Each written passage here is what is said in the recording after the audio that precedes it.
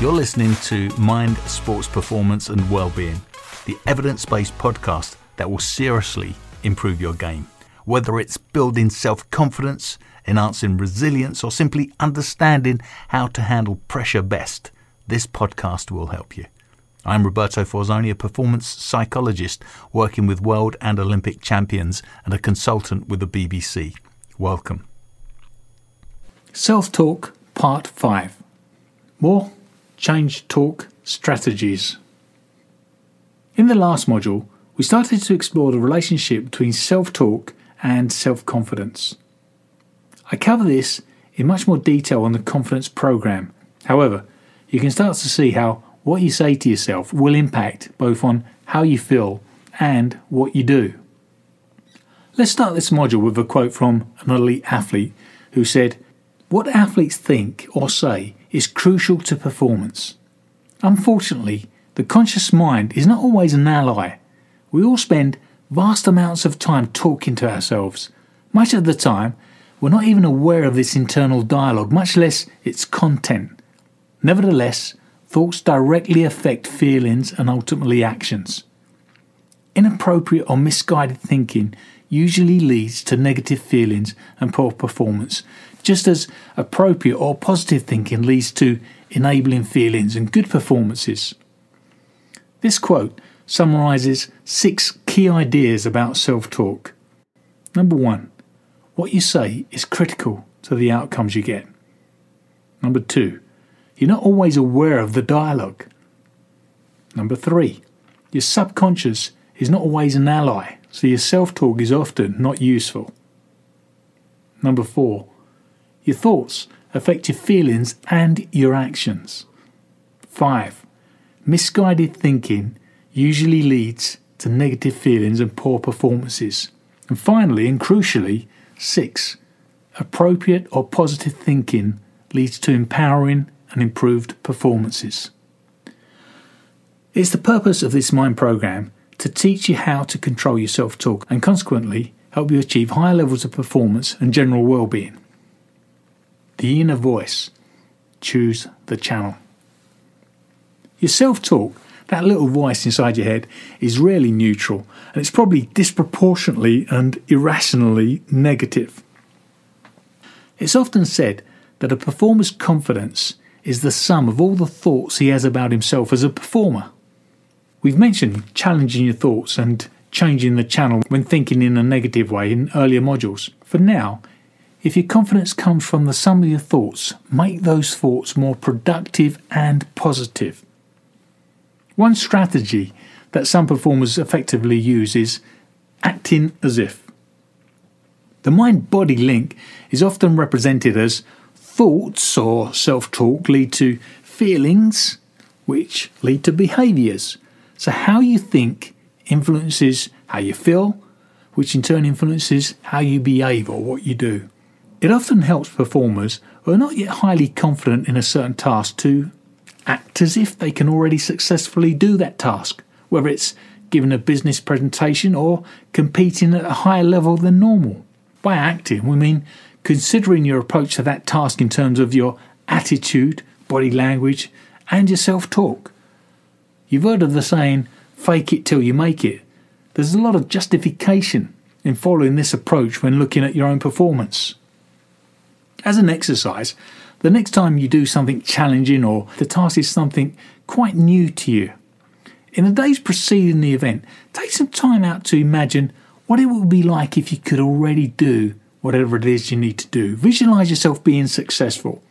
And by the way, I highly recommend listening to the visualization program, which is some great guidance to helping you visualize success. You might also visualize someone you admire and respect doing the same thing and then see yourself doing it. Add some key words or phrases to that successful image and repeat those words to yourself over and over again the days preceding the event. You might surprise yourself with the outcome. Let's also look at what happens when you overthink something. The more I don't want to do it, the more it happens. It's worth mentioning here the concept we call ironic processes. The ironic process shows that trying not to perform a specific action can inadvertently trigger its occurrence. Simply put, by thinking of what you don't want to happen might actually trigger it to happen. So, merely thinking about something in our mind could have an influence on judgment and behaviour. For a tennis player, for example, trying not to think about double faulting keeps that thought in their mind. Likewise, many performers will use self-talk starting with, "Don't do X," which ironically gives them the best chance of doing X. It's the same when trying to reduce anxiety. The more we think about being anxious or what we can do to reduce our anxiety, the more it remains or worsens. The lesson here is to talk about what you want rather than what you don't want.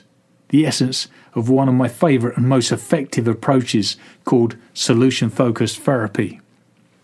So the tennis player who double faults would do themselves a favour by focusing on the ball toss and the racket swing and where they want the ball to go rather than wasting time on not double fault thinking.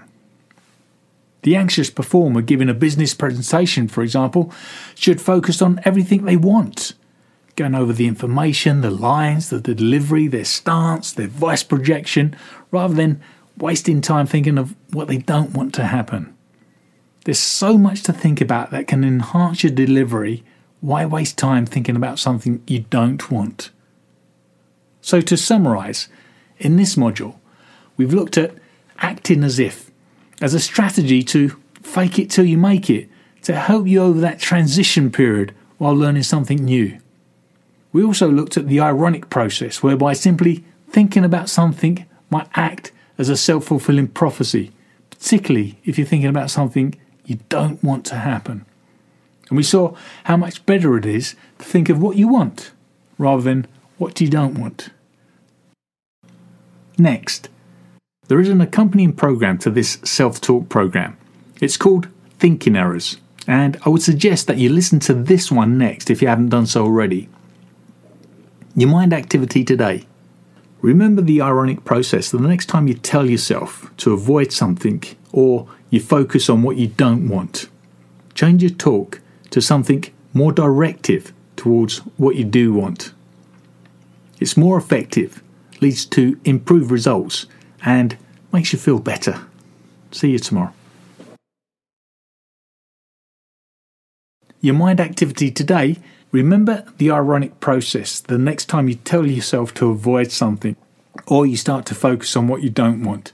Change that to focusing on something more directed towards what you do want. It's more effective, leads to improved results, and makes you feel better. Thank you for listening to the Mind, Sports, Performance and Wellbeing podcast. Can I ask two things from you? Firstly, please like and subscribe the podcast as this helps us get noticed. Likewise, if you can share the podcast with friends who might also benefit, I'd really appreciate it. The more attention the podcast gets, the more information I can bring to you. Thank you and enjoy.